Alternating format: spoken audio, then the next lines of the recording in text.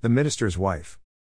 You could argue that I'm not the most qualified person to review a book called The Minister's Wife, a memoir of faith, doubt, friendship, loneliness, forgiveness, and more, by Karen Stiller, but I happen to know one minister's wife very well.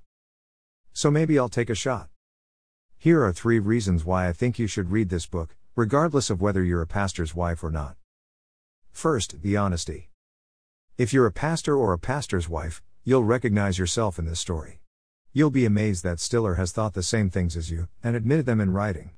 You will get a glimpse behind what you see when everyone's wearing their Sunday best. You'll see the real family, with its beauty, struggles, doubts, and questions. I love people who drop their guard. Rather than thinking less of them, I think, you too? I did that over and over again while reading this book. I'd laugh. I'd remember going through similar experiences with my wife in ministry.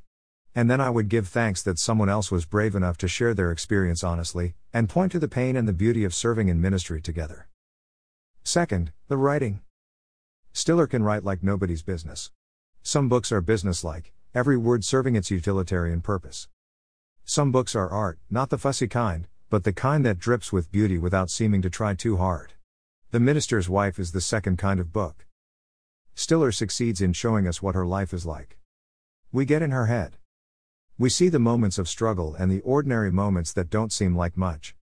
Somehow she manages to transform all of this into a beautiful piece of writing that sometimes made me pause in wonder and gratitude. A life like hers, filled with ordinary, frustrating, and painful moments, is full of more beauty and wonder than we realize. Finally, the insight.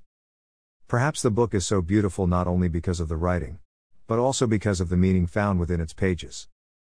I am just following you around, Stiller said out loud to her husband one day. I imagine it's hard not to feel that way.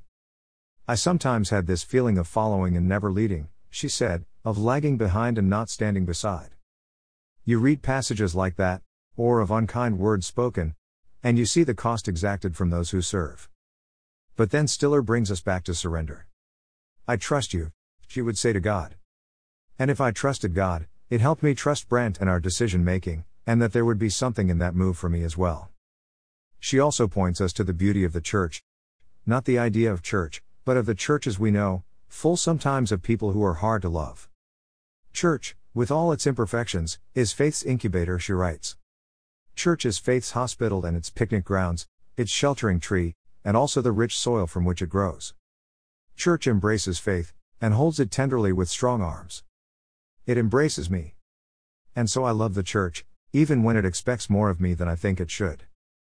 I'm not a minister's wife, but I hope that those who are, will pick up this book and find a friend in its pages. I hope pastors will read it too, and enjoy it as much as I did. And others too, others who want to learn to love their pastor's family more, and marvel at the beauty of how God uses people like us. I think you'll like it. It will make you laugh, and you will find something meaningful in its pages. More like this, please.